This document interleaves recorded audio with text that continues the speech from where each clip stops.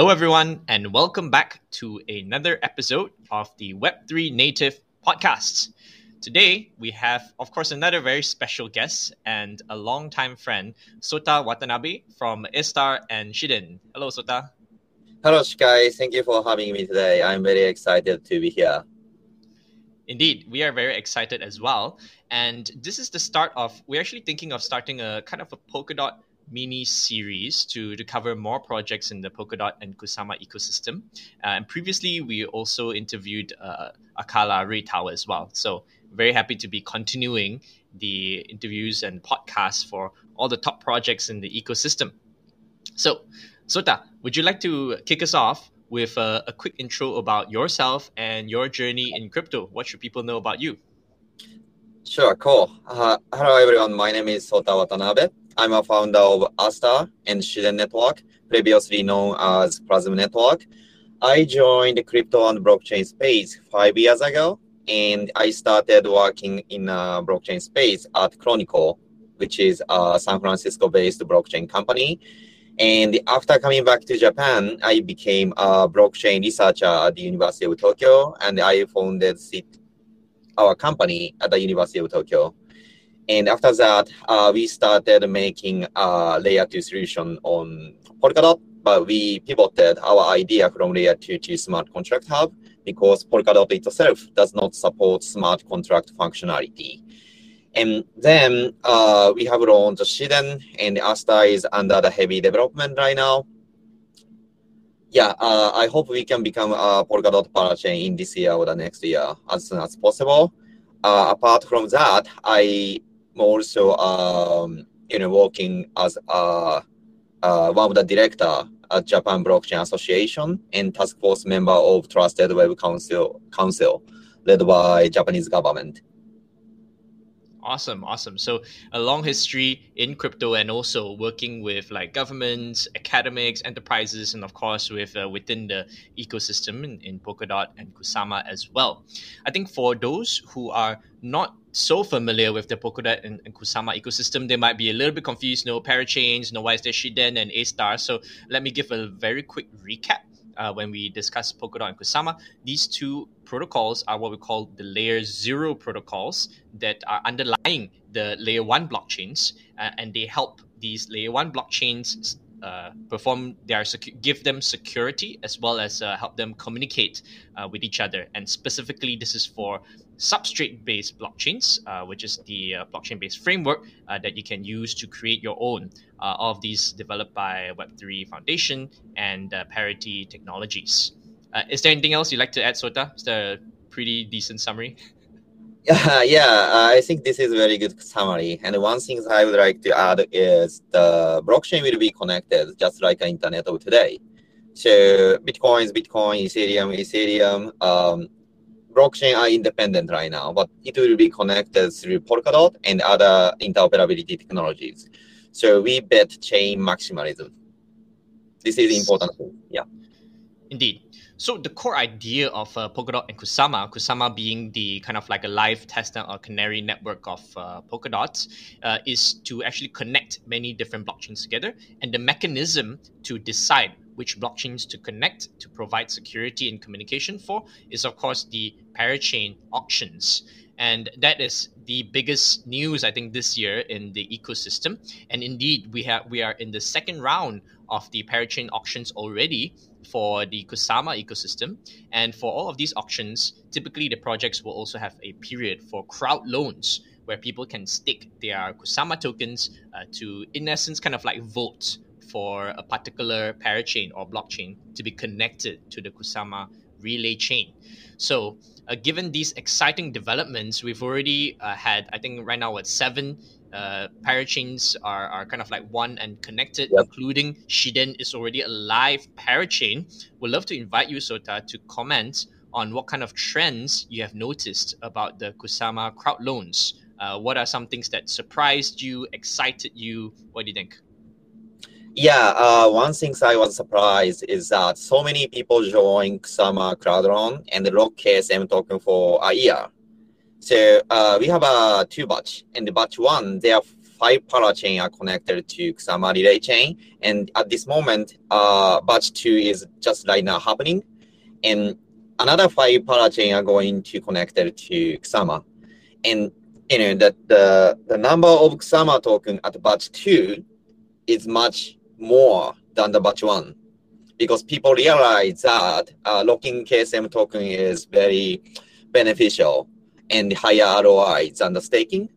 But I was very surprised to see a result.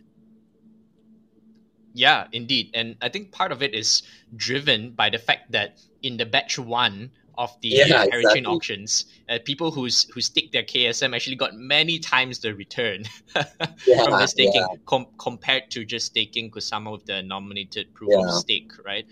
Do you think this is kind of a sustainable trend? Do you think this is like a short-term hype, or this is how it's meant to be? Like the economics are that it makes more sense to stake in the crowd loan than staking? Yeah, I think this is like a hype. And this is not sustainable, I believe, but I can be wrong, because to provide better ROI, we have to maintain our network variation higher. And staking KSM token on Kusama network is already beneficial, already attractive, and the ROI is high. So we have to keep that much higher ROI for people who lock KSM token to the project. I mean, the people who join the crowd loan. So I think this is not sustainable. But people realize that they can get a higher ROI by joining the crowd loan. But not sure. Let's see the batch 3 and batch 4. Yeah, this is, while it's nice to see a lot of activity and people getting excited and getting involved in the crowd loans, there's some concern of what this will lead to, right? I think we all remember the 2017-2018 ICO period on Ethereum, where a lot of these tokens just simply launched, and then some of them made people rich, but then overall it was not very good for the industry or the ecosystem, because too much speculation and a lot of scams came in. There is maybe a risk that the same thing might happen to Kusama parachains. What do you think? Because more people can just come in, new projects can keep promising higher and higher ROI, more and more tokens. How do you think this is gonna go? This is very similar to ICO 2017. But the one big difference is that this is not an ICO, which means the project does not receive a token from people. Instead, people lock their token on the relay chain, the Kusama network in this case. So the project cannot steal their token. This is the most important things. So in the sense, people ask project can ask people to lock their token on the relay chain, but project cannot steal the token. This is the important things. But I'm not sure about the future. But generally speaking, the Kusama crowd loan is zero-sum game in some sense, because the number of token the project can distribute is limited. So let's say in Shiden's case, we have a 20% of our total supply for the first Kusama parachain auction, and 20% is fixed. So the more KSM token are locked, the less Shiden token we can provide for people, right? So to maintain the higher ROI, we have to decrease the initial liquidity. But decreasing initial liquidity means controlling the market. So this is the opposite idea to the public blockchain. A lot of the projects are doing this approach, and Shiden is doing this approach in some sense, but this is not ideal situation for the entire community and the entire blockchain space. Yeah, and I guess the other trend here is that a lot of projects might allocate. Some projects only allocate the tokens for one round of crowd loans, right? And then maybe some projects actually allocate maybe 2 rounds or maximum 3 rounds. So most I've seen actually 2. And after the first parachain crowd auction period, which is the 1 year for Kusama, then you actually have to bid again.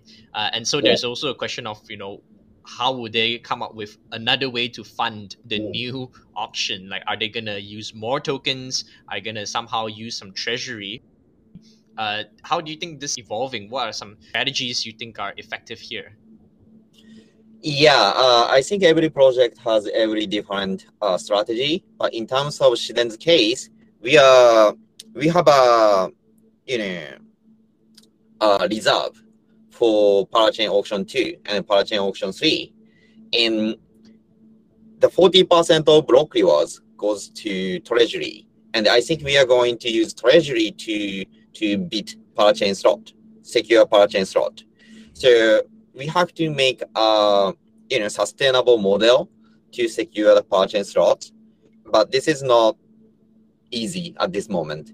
So we have to think about our token economics in the long run rather than the short term. Yeah, that's what everyone needs to already keep in mind, even though it's a lot of short-term high. There's one last trend that I'd like to just point out, which is it seems that everybody is bidding for the full 1 year period. And on Polkadot, it's going to be the 2-year period, right? Yeah.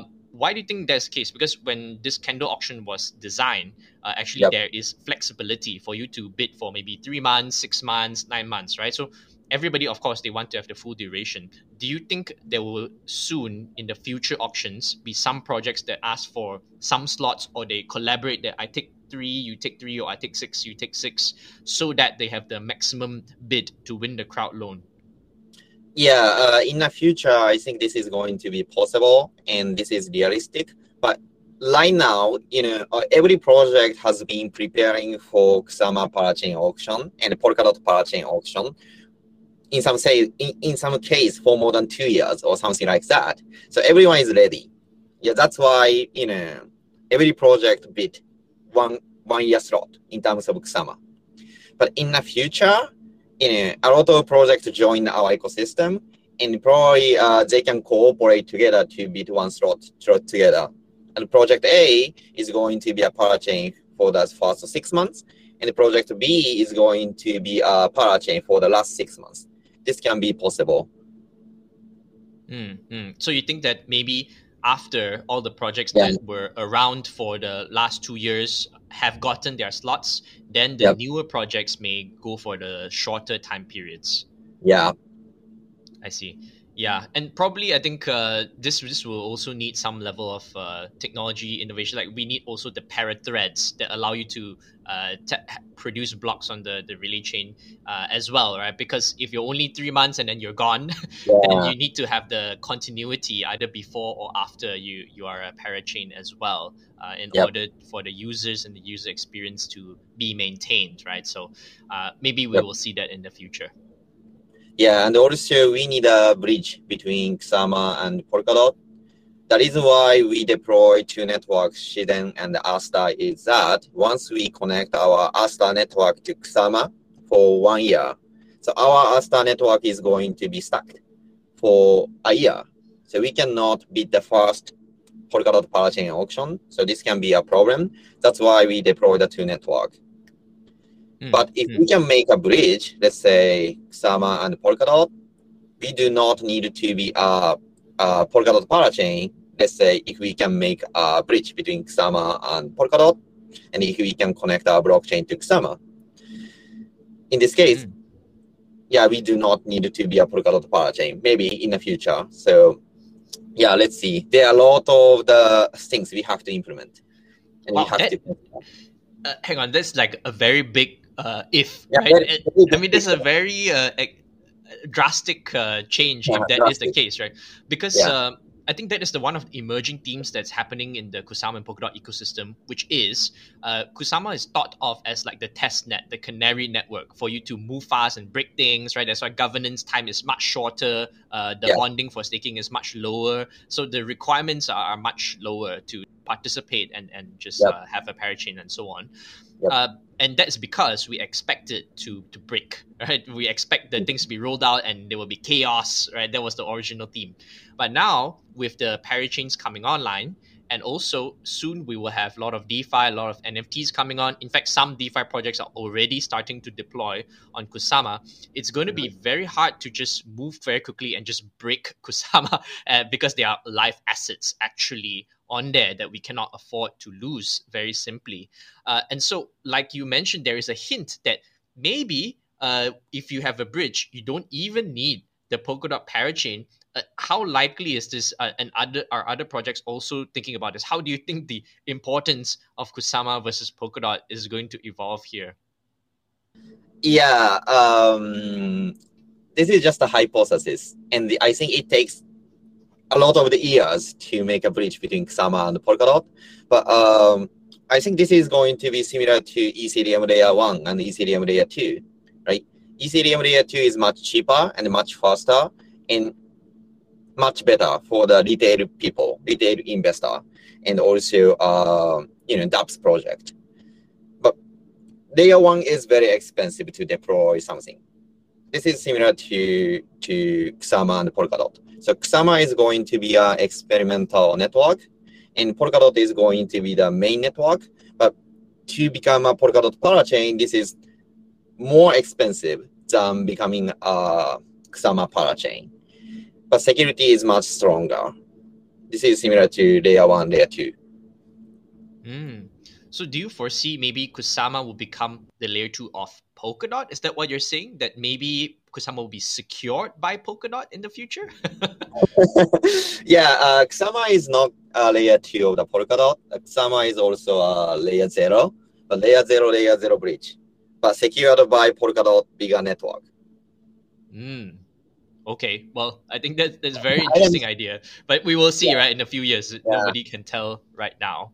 But what is that's true immediately right now is that, like you said, because it's cheaper, faster in a way. Well, Polkadot's not live yet, so it's cheaper right now. It seems that there's more retail interest on Kusama already, and there seems to be kind of like Kusama has its own branding and community. How would you kind of describe the people in Kusama? Because in the end, that's what makes the difference, right? It's the people that forms the network. So are the developers, the users, the community in Kusama different from Polkadot? And if so, how? Yeah, I have a lot of opportunities to talk with community members and also venture capital. And venture capital and the institutional organization are interested in Polkadot rather than Kusama. And retail investors are more interested in Kusama than Polkadot. This is just my opinion. And Kusama is live, and Polkadot is not fully live yet. So developers are also interested in Kusama to deploy something, or making a parachain, or deploying smart contract on a parachain, or something like that.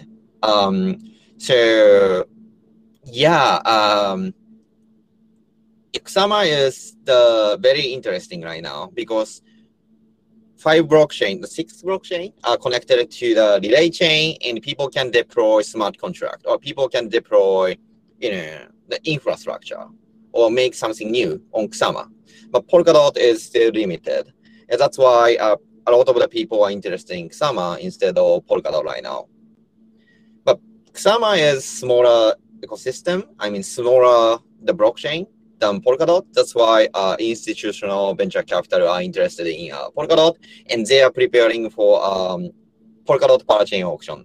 So Polkadot parachain auction is going to be bigger than Kusama parachain auction, I think. So your view of what you are seeing is that there may be a lot of institutions and VCs that are still waiting. They have not come into Kusama. They're waiting for Polkadot, and then they will then deploy their capital and attention towards Polkadot, but still monitor the Kusama situation. Yeah, right. And okay. I have another concern. So once Polkadot and Kusama are live, what is the meaning of the Kusama, or what is the meaning of the Polkadot? So I think this is going to be another question in the next year. Yeah, definitely. I think on every interview regarding Polkadot, I'm going to ask that question.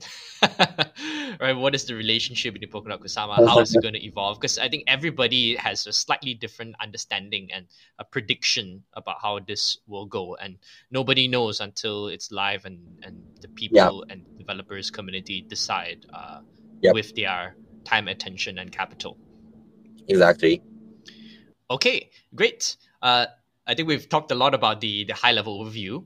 It's time to now go into your project, of course, your ecosystem, your work, which is A*STAR and Shiden. So please take us through like a journey and a quick intro of what it is and like journey of how we got here, right? Because I remember when we first met and you started working together with your first Web3 grant.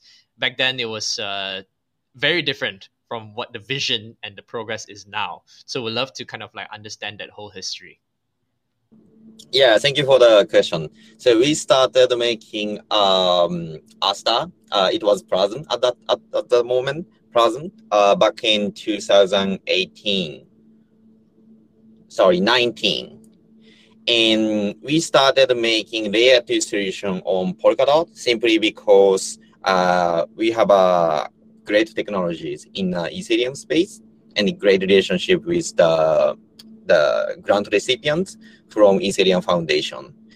But we realized that layer 2 is not strongly needed in a Polkadot ecosystem because Polkadot itself is a scaling solution. And Polkadot has a sharding-ish architecture, which is similar to the Ethereum 2.0. So we pivoted from layer 2 solution to smart contract platform because Polkadot itself does not support smart contract functionality by design. So no one can deploy dApps on Polkadot relay chain. So we need a parachain that supports smart contract. And when it comes to smart contract, Ethereum compatibility is very important because Ethereum is the biggest network. But also supporting WebAssembly, which is the future of smart contract, and layer 2 are really important for making smart contract hub.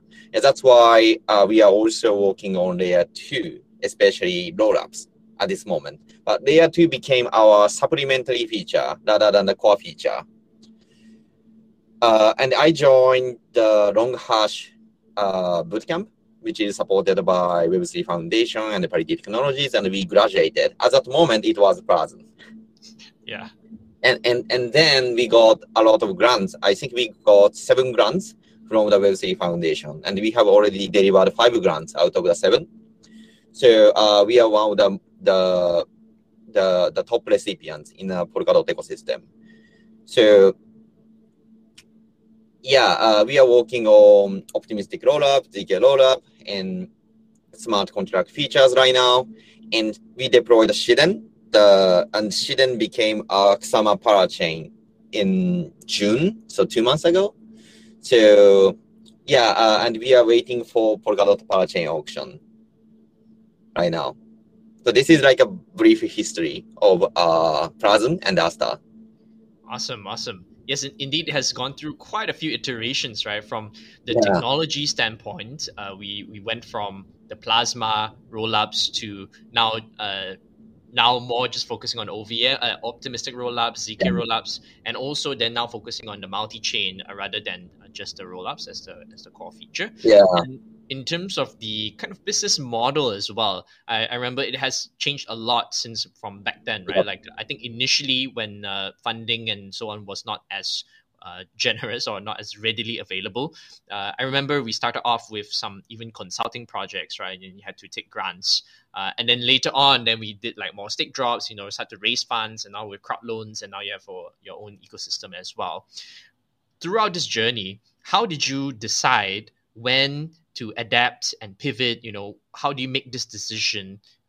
And what kind of cues and lessons do you learn from that? Yeah, I think this is a great question. So when we joined Polkadot space, Polkadot was not live yet, and DOT token is not listed. So we got a lot of dots from the Web3 Foundation through grants, but the value is actually 0 because it's not listed, right? And so we had to make a money to survive. That's why we did a consultancy and we did a education service for the Japanese clients, and we survived. And after that, Dot is fully launched and Dot token is listed, and then the price became $1 or $2 to 30 or something like that. Then we got a lot of grants, and we have a Dot, and Dot became the value of the Dot became 10 times more or something like that. So we could survive.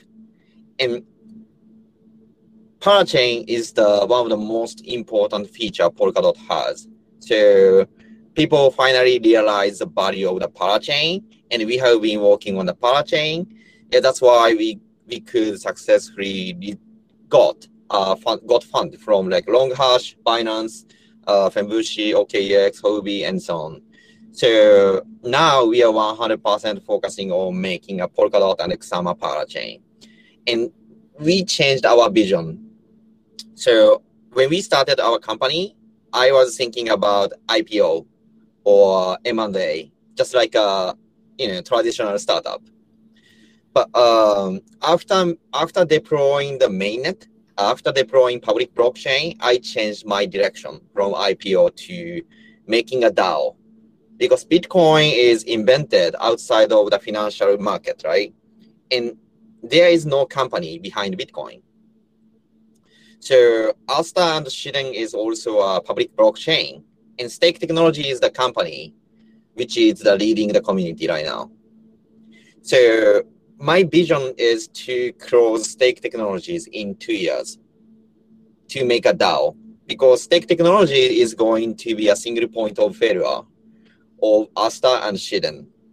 And once we make a DAO, I'm going to resign the CEO of Stake Technologies and make a foundation. I hope I can be I can become one of the open source contributor of Asta and Shiden in 2 years. So this is similar to MakerDAO and Shapeshift, but I think this is the future.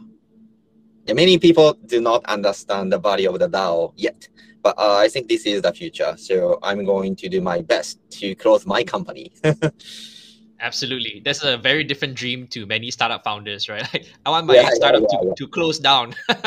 It's such a funny idea when you talk to the traditional startups. So for you, what was that moment that made you change your mindset from IPO to DAO, right? Was there a trigger? Was there what was the realization?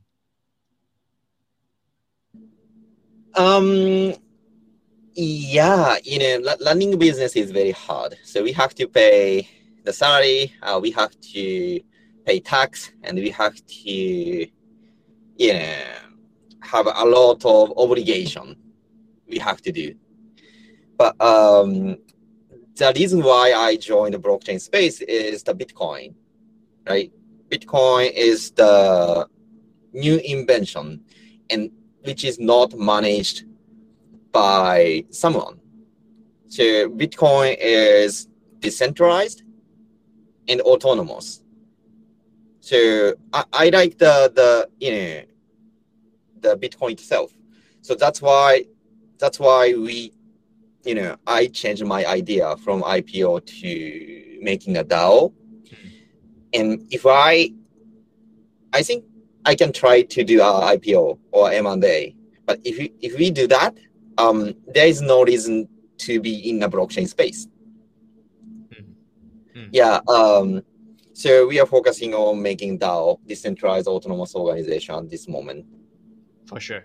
I think almost every single crypto project is looking at that. Even for the more centralized companies, that's like it's a kind of pressure or always the thought at the back of their minds. So very much, I think the movement towards DAOs is very strong and very clear. Yeah, and also, there are a lot of people who did M&A and IPO, but there are very few people who did making DAO. So I'm interested in making a history rather than following others. All right. Yeah, I think along those lines of making history, right, there needs to be something new and innovative, right? So Yeah. I think one of the questions we got from the audience, which will then lead very nicely to the rest of the discussion, is what is the differentiation between Shiden and some of the first few parachains that were Mhm. established on Kusama, which are of course Mhm. Akala and Karura, and also Moon River from Moonbeam, right? So, Mhm. how would you describe the specialties of Shiden? And then we can go into all the details. Yeah, so Shiden has an original implementation in ecosystem. I think we have at least 4 or 5, but most important things is dApps staking. So dApps staking is the like a basic income for developer. I think the most precious resource in a community is always developer. But there is no financial incentive for developers to deploy smart contract or make infrastructure in a public blockchain. So let's say you are making something on the top of Ethereum, but you cannot get ETH, right? By making smart contract or by making infrastructure. So you have to pay gas. Actually, you are paying, you are not receiving if you are a developer in other blockchain. But in case of Shiden and Asta, by making smart contract or by making infrastructure, you can get Shiden token or Asta token from block rewards. So you can token while making product. So this is very simple, but very strong incentive to make something on the top of Shiden and Asta. So this is the most important feature Asta and Shiden has in Polkadot space. Maybe even like a blockchain space. And another one is cross virtual machine. So Ethereum compatibility is very important because a lot of the people deploy Solidity contract on Ethereum. So supporting Ethereum virtual machine is, crucial. But this is like a day one for Polkadot Parachain. Because Ethereum compatibility is developed by Parity Technologies, and any parachain can use that feature to make an Ethereum compatibility. So what makes Shiden and Asta unique is we are also supporting WebAssembly, because WebAssembly is the future of the smart contract and made by like Mozilla, Google, and such a big companies. So Ethereum virtual machine is developed by Ethereum Foundation and Ethereum community. And WebAssembly is developed by, traditional big companies. So we need a WebAssembly to make crypto, accessible for all people. So we are going to support WebAssembly as well as Ethereum virtual machine and make them interactive. So this is the second feature we have. And another one is multi-virtual machine support. So we are not making Ethereum on Polkadot, or we are not making DeFi on Polkadot. We are making a multi-chain dApps hub on Polkadot. So we are also working on bridges. So we are going to deliver Ethereum bridge by the end of September. And we are also going to deliver, let's say, Avalanche bridge, Binance Smart Chain bridge, even Definity bridge, and Solana bridge.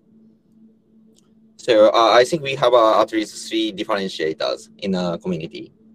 Awesome, awesome. So we're going to go into the dApp staking, multi-chain, and also the cross virtual machine, each of these. So let's start with the dApp staking, which is a kind of a business model or incentive mechanism design innovation, right? Like you mentioned, it's meant to be basic income.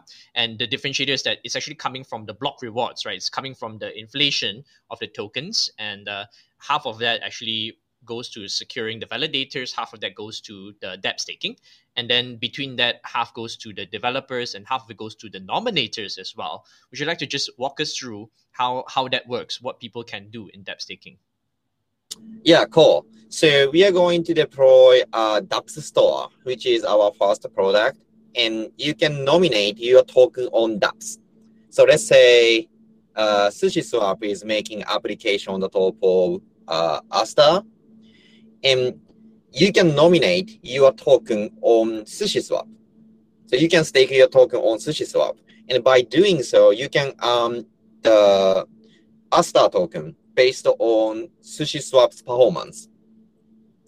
So you stake the Astar token to get more Astar, right? Yeah, exactly. And SushiSwap can, provide additional sushi token to you, but it depends on Sushi or, the project on the Astar network. And based on the nomination amount and also on-chain data means like a transaction, number of the address or number of the nomination and so on.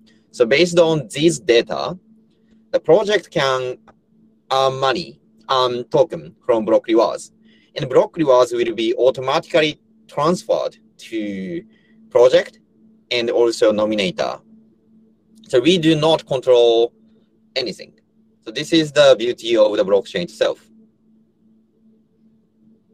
Yeah, so it's built into the layer one. Like when the new tokens are minted, it's automatically distributed every block, would you say, to people who are nominated, as well as the dApps which are receiving the nomination. That's great. That's great. So this is actually quite a simple mechanism, as you said, right? It's a simple but powerful mechanism. Of course, we want to then look into some maybe challenges or limitations that this mechanism might have. One of it is, of course, if somebody, a lot of people created the fake SushiSwap or forked the SushiSwap, how will we then control this? Because then do we go back to centralized control? Then the Shiden and Astar Council or something needs to check for the fraud or some corruption there. Yeah, I think there are a lot of, we can see a lot of these activities in Shiden and Astar in coming months. So at the first point, the dApps store is going to be trusted dApps store. So anyone can deploy smart contract on Shiden and Astar. It's permissionless. But listing dApps on the top of dApps store is permissioned. So to list their application on the top of dApps store, they have to join Builders program. And Builders program will be approved by the council and the community member. So we are going to limit the number of the dApps listed on dApps store at the first point, but we are going to find a better way to manage the community because decentralization matters. Yes. So in the end, I think we have to come back to some sort of like governance mechanism that needs to be on top of the dApp staking as well to help curate the dApp store in a permission way and make sure that it's still in a fair and transparent and realized way. Certainly looking forward to that, and I think everyone can feel free to contribute as well to this area. Right, this is an emerging area that everyone can contribute to. Another area that can be interesting is that there's no limitation for the dApps to nominate themselves. So if they have their own Shiden, they can just name themselves and then they will get more Shiden. So, or maybe they can say, I buy the votes, right? I say, okay, you nominate me, I will give you whatever Astar I get, I give you 10% back, kind of like a vote buying or a collusion type of activity. Is this a concern at all? Is this acceptable? Actually, this is acceptable because the more token locked on the ecosystem, this is very attractive for the community. This is similar to like a Polkadot staking. So long hash can run the collator or long hash can the validator, and you can purchase the DOT token, right? And you can lock your DOT token on your collator or on your validator. This is the good things for the community. But dApps staking is like it will be delivered soon, but this is minimum valuable product at this moment. So we need to adjust some parameters step by step in coming months. For sure. I think that's one of the good things about the substrate-based chains is that it can be upgradable even at the layer 1 level, right? The protocol level. Without fork. Yes, without fork. Yeah, exactly. So we're and one thing sorry for that. One thing I would like to add about dApps staking is the networking effect. A blockchain is all about networking effect, I believe. So let's say the valuation of Asta token is $1 billion US dollar, and 10% will be issued per year. So in this case, $100 million worth Asta token will be issued per year, right? And 50% goes to developer and nominator. So 50 million US dollar worth Asta token will be delivered to the community. And the more, so we can incentivize people to make dApps or infrastructure on the top of Asta. And the more dApps or more infrastructure are created, the more option token holder has to lock their token on dApps or infrastructure. In this sense, the more dApps we have, the more token will be locked on the network.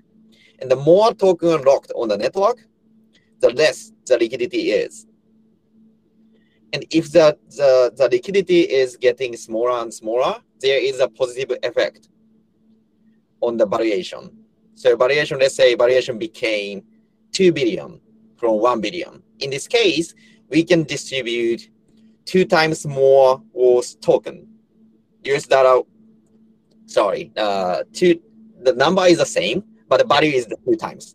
So we can distribute $200 million worth Asta token to the community. And there is another feedback effect. Yeah. Yeah. So this is our beauty of token economics, and that's why people deploy smart contract or people deploy infrastructure on the top of Asta and Shiden. Blockchain is all about incentive. So we should not underestimate the value of the dApps staking. Yeah, in fact, I think this is one of the first few times this has been tried, right? Where it's like very directly I stake and then I earn rewards for usage, incentivizing just that nomination. This is actually quite different from what the liquidity mining projects are doing, because that you're incentivizing usage, right? Like if I use the network, then I can get some of the tokens as reward. Here, it's not linked to the usage at all. It's just if I get the nomination, then I get the tokens, right? So I can be very low usage, but a lot of staking, and therefore I get the rewards.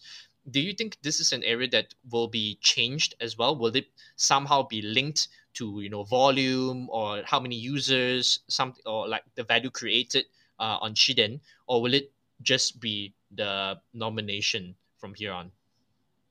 Yeah, I believe we can create a lot of the value, and this is very attractive for new developer who are considering joining our ecosystem. But let's see, we can see the result in months. Yeah. Well, I think one good thing about this mechanism is that because it's not tied to the usage, therefore it can encourage the new projects, like you said, the new developers to get the nomination and still get the benefits, right? If it's related to the usage, then only the big projects will get the rewards, and only the established projects will get the nomination and will get the rewards, and the big projects will get bigger. But this will then allow the smaller projects to maybe come up. Because for the people who are nominating, it doesn't matter if I nominate a big project or a small project, my reward is the same. Is that correct? Yep. But based on the nomination, the reward will be distributed. So bigger project can attract more token than smaller project. But that's why we founded Asta and Shiden Ecosystem Fund 1, and we are going to establish Fund 2 once Asta is live. And we can use our token to nominate on dApps. So we can support small project to get more market share and receive block rewards, because small project matters in our case. Yeah. So it's tied to the nomination, right? The more the nomination, and therefore the more the reward. So it is possible that a smaller project can get more nomination because they need it, versus a big project because they are popular or there's a high volume. Yep. Yeah. And also the interesting things is the people who deploy smart contract does not need to be a developer. It can be like a venture capital. So Longhash can deploy smart contract on the top of Asta, and you can get basic income from block rewards. Yeah, So actually. community decide how to distribute that basic income. Yeah. So what are some of the actually I want to go to the possibilities there, but first I just want to ask a very quick question around the economics, right? You mentioned it's like a basic income, like that is the idea. For it to be basic income, then they would need to sell the tokens into cash for their to survive, right? Like I said, for early projects they need to survive. So in essence, do you expect these developers to then basically keep on selling as they keep getting the inflation, whereas the other people who are staking then contribute to the lower liquidity, but there are some people who are constantly selling? Do you think there needs to be a balance here? How do we kind of like incentivize some tokenomics that has burning or reducing supply and not just staking? Is that what you're thinking about? Yeah, 40% of the block rewards goes to Treasury, and Treasury is going to, on-chain governance is going to decide how to use that Treasury token. So based on the data, on-chain data, I think we can ban the Treasury token or we can ban transaction fee. So there are a lot of the things we can take, a lot of strategy we can take in the future. So yeah, we have a flexibility, and we have a lot of the things we have to decide through on-chain governance. But at this moment, delivering the staking is the most important things. And let's see the on-chain data. And after that, we make a decision based on the data. Absolutely. We have to adapt according to the market and the people who use it. What you mentioned is very interesting, that like anybody can deploy a contract, even Longhash, even though we may not be doing a very technical project, but if we have the support of the community, we can deploy a very simple contract. In fact, maybe it's an NFT contract that gives out NFTs, right? And then we can receive the nomination there. Is there any kind of indication or focus area of what kind of projects you foresee to come onto Shiden and Istar? Will we see a lot of very simple, basic social tokens or NFTs, or will we see more complicated DeFi projects? Or are you just open to everything? Are you trying to shape it anyway? Yeah, for me, we would like to attract a lot of DeFi projects, especially like stablecoin, DEX, or lending service, or synthetic asset, and so on. But NFT use cases are also attractive for me. Maybe it's because I'm Japanese, and I know a lot of the great IP in Japan. I know a lot of the people who like to use our ecosystem and blockchain in general to deploy NFT. So I would like to see some great, big IP on Asta. Yes, I think we're all really looking forward to that. Yeah. Yeah, personal opinion. Yeah, there's so much of the culture, right? Like, of course, all the anime that's like very popular among the geeks in crypto. Maybe if we see a lot of that being tokenized, that's going to be amazing. There's already a huge fan base globally, right? In China, Southeast Asia, everywhere. So yeah, very exciting. One area of overlap that I think is not really discussed, but I see it in the documentation, is the operator trading. Because what I noticed is that actually after you deploy the contract, you can still transfer the ownership of the contract. And I assume this also means that the nomination will also be transferred along with the contract, right? So in a way, if I have a basic income cash flow, I can transfer this cash flow to somebody else. How do you think this will interact with the dApp staking? Yeah, we have operator trading because we have dApp staking. It's in a blockchain ecosystem, everything is open source in general. So you can easily fork Uniswap and make another Uniswap, right? It's just a fork. So you can copy and paste contract. But in case of Asta, there is dApp staking. And if Uniswap attract a lot of token from block rewards, maybe someone would like to purchase that contract to get dApp staking, basic income. So the developer can transfer the ownership of the smart contract from A to B or B to C based on the dApps staking, the amount they can get through dApps staking. So this is I think the only feature Asta supports in the Polkadot ecosystem. Yeah, so it's kind of like you can sell your business. It's a kind of like an M&A in a way. Yeah, it's like a decentralized M&A system. Yeah, so that's really cool. We may start to see if I have a big project, I want to acquire the smaller projects, then you can actually get the ownership of their dApps as well. Right now, it's kind of like a all or nothing. It's just if I own all, or I do not own it, right? Like, do you think this will also evolve? Because in the M&A world, like I might not take 100%. Maybe I take 51% or 60, 80%, or maybe a small share, like 10% of it. Is that going to be as well? Will we see like the financial hub of the dApps trading and staking on Star and Shiden? That's important, opinion. And I have never, think about it. So, yeah, this is going to be Asta improvement proposal number 1. Yeah, because I think this raises a question of ownership, right? What does it mean to own the dApp? And is it the token holders? Because if the token holders have the governance power, and I already give away, I burn somehow my keys, and then I transfer it to a governance module. Then the governance module owns it. But the community can decide to give some of it or have a buyout from M&A, right? There can be very many interesting applications based on this core feature on Shiden. Yeah, but we are making like a platform. So the most important thing is the option. The more option we can provide, the more attractive network is.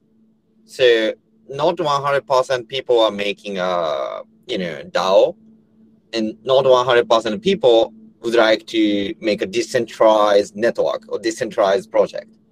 So we need options for people who would like to make centralized application on the top of our blockchain, and who would like to make 100% decentralized product on the top of our blockchain. So we prepare a lot of the options to make better platform. Awesome, right? It's all about the flexibility and options so that we can attract not only the very kind of like crypto projects that are going to become DAO, but also any potential Web2 projects that want to use the Web3 infrastructure to become more transparent and then maybe start to decentralize a little bit. At least they are transparent, immutable. Yeah, exactly. Everything does not need to be decentralized, and we need a centralized service like a government service and so on. We need trusted, third party in a real life, but some part needed to be decentralized, and this is where blockchain comes in. But we would like to provide our service to people who would like to make centralized service. All right, I think that's a very good note to kind of close on this chapter of the dApp staking. I'd like to move on to the other differentiator for Shiden, which is then the multi-chain and the cross-virtual machine. We were talking about bringing in, more traditional Web2 or even centralized businesses. And I think this is part of the vision why you decide to also have the WASM VM and not just the EVM, right? So would you like to then talk us through then, what is the difference between having supporting WASM, supporting EVM, and what does it mean for the developers who are Web2 developers or Web3 developers, or what is the experience like for them? Yeah. So Ethereum virtual machine was developed by Ethereum founders, and Ethereum virtual machine is for Ethereum, right? And a lot of the layer 1 blockchain support Ethereum virtual machine, but EVM is originally for Ethereum. But the WebAssembly is developed by big companies such as Mozilla and Google, Microsoft, and so on. And the community is not just the blockchain. They are also interested in a lot of existing service and how to improve web itself. So I believe WebAssembly in the long run, but Ethereum virtual machine is really important. But crypto community is getting bigger and bigger, and the blockchain community is also getting bigger and bigger. So to include the existing people outside of the blockchain, we need better virtual machine to run smart contract. So in case of WebAssembly, which is faster, and also WebAssembly is compatible with existing web, such as Google, Mozilla, and so on. So people can directly use smart contract by using the existing web without extension. So this is going to be the future. And also a lot of smart contract can be deployed. A lot of languages can be deployed on WebAssembly based virtual machine, like Rust, like Go, or even Kotlin, and so on. So in case of Ethereum virtual machine, everything is written in Solidity or maybe Piper. It's very limited. In case of WebAssembly, Rust contract, let's say Rust contract or Go contract can be deployed. There are a lot of Rust developer. In case of Rust, it's not allowed. But in case of, let's say, Go or Python, there are a lot outside of the blockchain ecosystem, right? And they can use the WebAssembly and WebAssembly-based smart contract platform in the future. This is why we are focusing on WebAssembly as well as Ethereum virtual machine. So would you like to talk us through then what the cross virtual machine means, right? That, you can have an Ethereum address, interact with the WASM contract, and then vice versa. How does that work? So having two virtual machine in one platform is very tough. So we have a Ethereum virtual machine environment, and we have a WebAssembly environment. And this environment are independent and different. So we need interrupter. We need interaction between EVM and WebAssembly. And at this moment, you can deploy contract on WebAssembly. And you can call the function of this contract from EVM environment and vice versa. So let's say you deploy very simple stablecoin contract on WebAssembly, and you can call and you can use one of the function you deployed on the WebAssembly from Ethereum virtual machine environment. And I hope we can make it vice versa. But at this moment, you can call WebAssembly contract from Ethereum virtual machine environment. So is this kind of like universal? Is there any exceptions or limitations? So basically, as long as any contract that's written in WASM or WebAssembly, you can use the Ethereum address to call it. There's no exceptions, no limitations at all? We have a lot of exceptions and limitations. Like in case of WebAssembly, Ink contract. Ink is developed by Parity Technologies, and this is a smart contract language. Ink can be deployed on WebAssembly at this moment. And this is the limitation. And another limitation is you can only call WebAssembly contract from Ethereum virtual machine. So you cannot call Ethereum virtual machine contract from WebAssembly environment right now.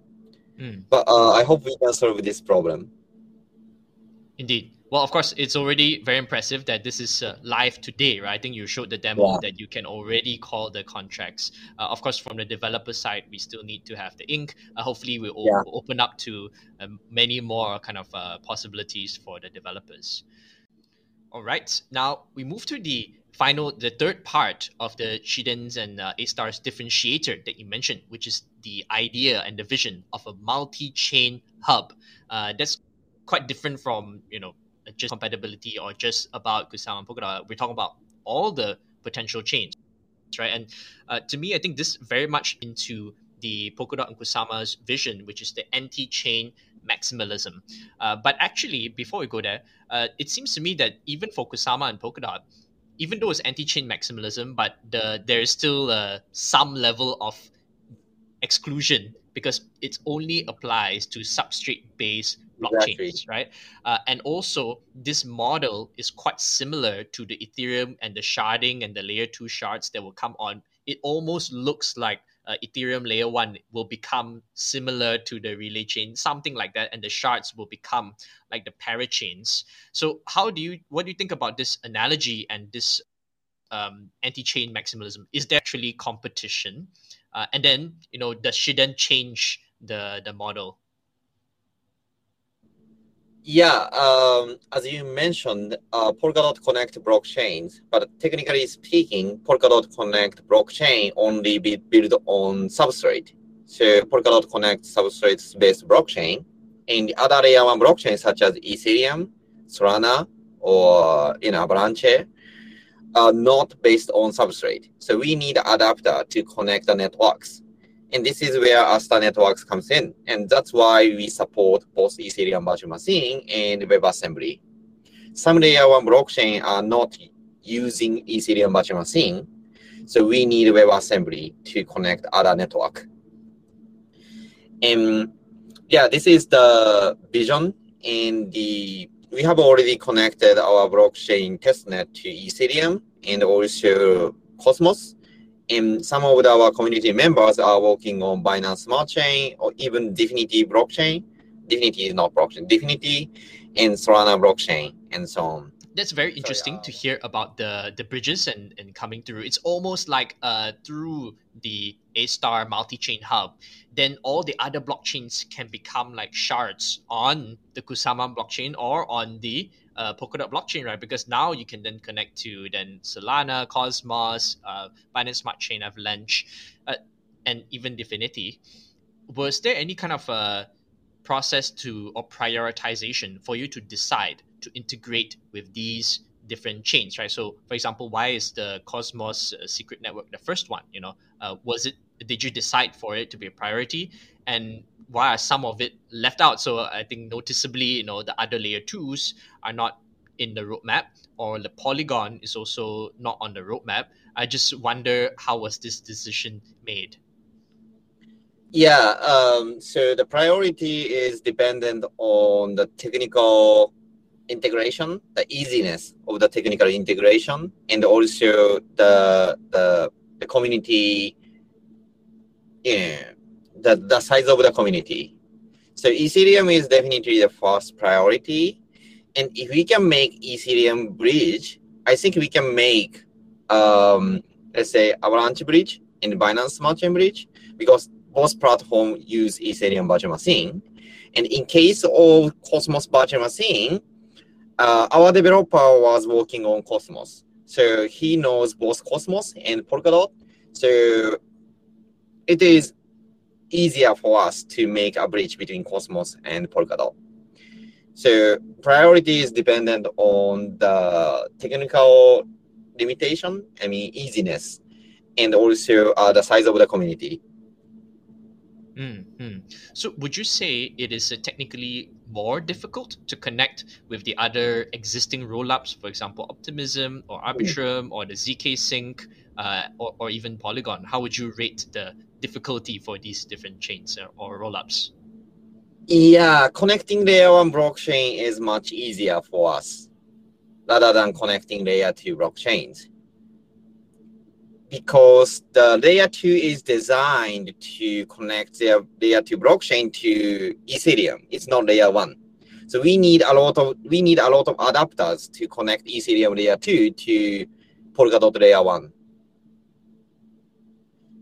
I see. Technically, it is not easy. Right. Then what about, say, Polygon? In terms of Polygon, I think Polygon is sidechain rather than layer 2, so it is easier than Optimistic rollup or ZK rollup. I see. So then it depends on the community capabilities to then integrate. Yeah. Great. And of course, I noticed on the roadmap as well, the integrations are not kind of like, they're actually quite soon, right? We planned for even September or within this year. to connect with all of these. Yep. Yeah. In terms of the timeline, dApps staking will be delivered in September, and also Ethereum Bridge MVP will be delivered in September. Yeah, so all of these are happening really quickly. Yeah. And in fact, one critical component, like you mentioned, is the bridge, right? The Ethereum bridge or the EVM bridge. And of course, those in the ecosystem know that there are some bridges already being built. Of course, there's the Snow Fork, and then for the Ethereum, and then there's Interlay for even the BTC Bitcoin bridge. Yep. So, but then for Shiden and Star, you decided to work with ChainSafe to build the bridge. Is there any particular reason you need to build your own rather than rely on the composability between the projects, right? What are some advantages or disadvantages of doing it this way? Yeah, this is very simple, and there is just one reason. So we wanted to control our timeline by ourselves. So let's say if we work with Snowfork, if we work with Interlay directly, we are working with this project indirectly. If we work with this project directly, we have to wait for them to secure Kusama parachain, right? And it's not predictable. So that's why we chose to work with the ChainSafe to make a ChainSafe bridge to Ethereum and other Ethereum compatible blockchains. We control our timeline by ourselves. That makes sense. And when we talk about a bridge, I understand there are actually many types of bridges, like for assets, for smart contract calling, there may be one way or two ways bridging. So what kind of bridge are we building and what level of progress can we expect by September or this year? Yeah. So our bridge is trusted at this moment. So we need a relayer to who can transfer token from blockchain A to blockchain B. So relayer can be centralized, but trustless is better than trusted, bridge in the long run. So we would like to make it decentralized and decentralized step by step. But this is going to be MVP, minimum valuable product. So this is going to be a trusted bridge. And in terms of the timeline, we are going to deploy first MVP of Ethereum bridge by the end of September. You can transfer ERC20 token and you can transfer ERC721 token from Ethereum to Shiden to Ethereum. I see. So the bridge, in the beginning will be centralized with some relayers, and it will be used to transfer the assets between the different chains. So for the projects they want to deploy or use the multi-chain hub, then they will need to redeploy the contract on Shiden itself. In case of Ethereum compatible blockchain, so we can use ChainSafe bridge, like Ethereum, Binance Smart Chain, and so on. But we need our own bridge to make non-Ethereum compatible bridge, like Solana or Divinity and so on. And this is still a research phase, but our community member and our core developer started working on that. Okay, certainly very exciting. I think we'll be following the developments of the bridges. I think certainly the cross-chain future or the multi-chain future is something everybody is looking forward to. Yeah. The multi-chain is the future, and we can make innovative use cases such as multi-token collateralized synthetic asset or stablecoin. Stablecoin can be collateralized by not only ETH, ERC20 token, and BTC, or maybe ICP token or something like that, so that we can make a new idea, a new concept in a blockchain. So connecting a blockchain is the things we would like to do in coming months. So I understand this is probably an area that's a priority and of course excitement as well. I think we're moving to the last part and trying to wrap up the podcast now. So we always like to just understand from your perspective what is exciting to you in the Web3 or crypto space today, aside from of course everything that's happening in Shiden and Star. What are you paying attention to, excited about? So I'm really excited to connect blockchains. So there is only Bitcoin network or Ethereum network or other layer one network which are independent. But in 2021 and 2022, the blockchain will be connected, and people can interact each other from blockchain 1 to blockchain 2, and vice versa. So this is similar to internet of today. So internet was independent, and it takes long time and it takes high cost to transport message from, let's say, Singapore to Japan, Japan to US. But now we can communicate each other for free. And blockchain is going to have the same history, I think. So connecting blockchain is the first step to utilize blockchain in the world and to realize Web 3.0. And Web 3.0 is all about verifiability. So people can directly connect their client to smart contract so that we can understand what we are paying, what we are receiving, and what we are losing and gaining. But data and the ownership is controlled by centralized company right now. So we have to trust the authorities. But by connecting blockchain, a lot of activities, not only in the blockchain system, outside of the blockchain activity, community, a lot of the new use cases can be born in a multi-chain environment. So this is the things I'm really excited in coming months, coming years. And multi-chain is going to be the base layer to realize Web 3.0. Is this something that is a prediction, or do you already see some applications today that are then bringing in new users or new innovation because it's a multi-chain? Yeah, at this moment, this is blockchain ecosystem. So DeFi comes first, and NFT comes second, and then I don't know, but DeFi comes first. So we have a lot of DeFi product in our ecosystem, and some projects are working on multi-token collateralized synthetic asset, or stablecoin, or multi-chain DEX. So we can swap not only ERC20 token, but also, let's say, Bitcoin or ICP token or Asta token Shiden on the single DEX. So I think this is going to be a game changer. Yeah, I think absolutely. Game changer is the word here for all this true interoperability and composability between the ecosystems. Fantastic. Well, I just like to end off with a last question, because I see you have been a big proponent of the more kind of developer and building kind of culture in crypto, and in fact you have often spoken out against the money game speculation of the crypto components. So I'd just like to hear your kind of vision of how you like to shape the culture of the people in the Web3 ecosystem, and what kind of advice would you share with the people who are listening?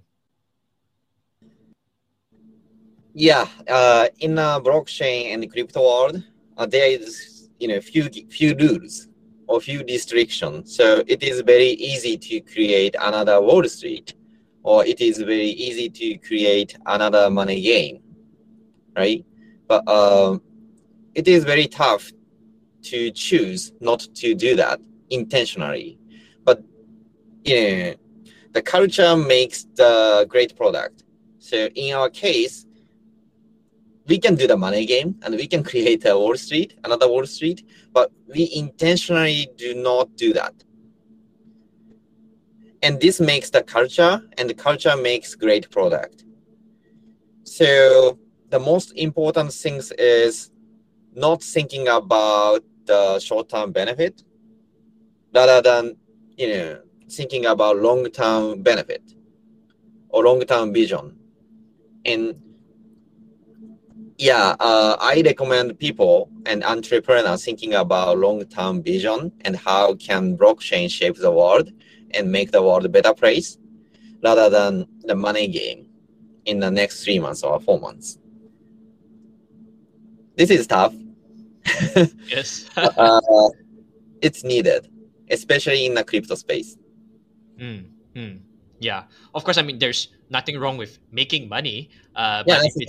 if it's only about the money game, I think then is a problem, right? That we don't want to go back to the hyper speculative kind of like ICO days, and then too much scams and speculators come in. We want the making money to be balanced with the creating value, and that's how we can make this a sustainable ecosystem.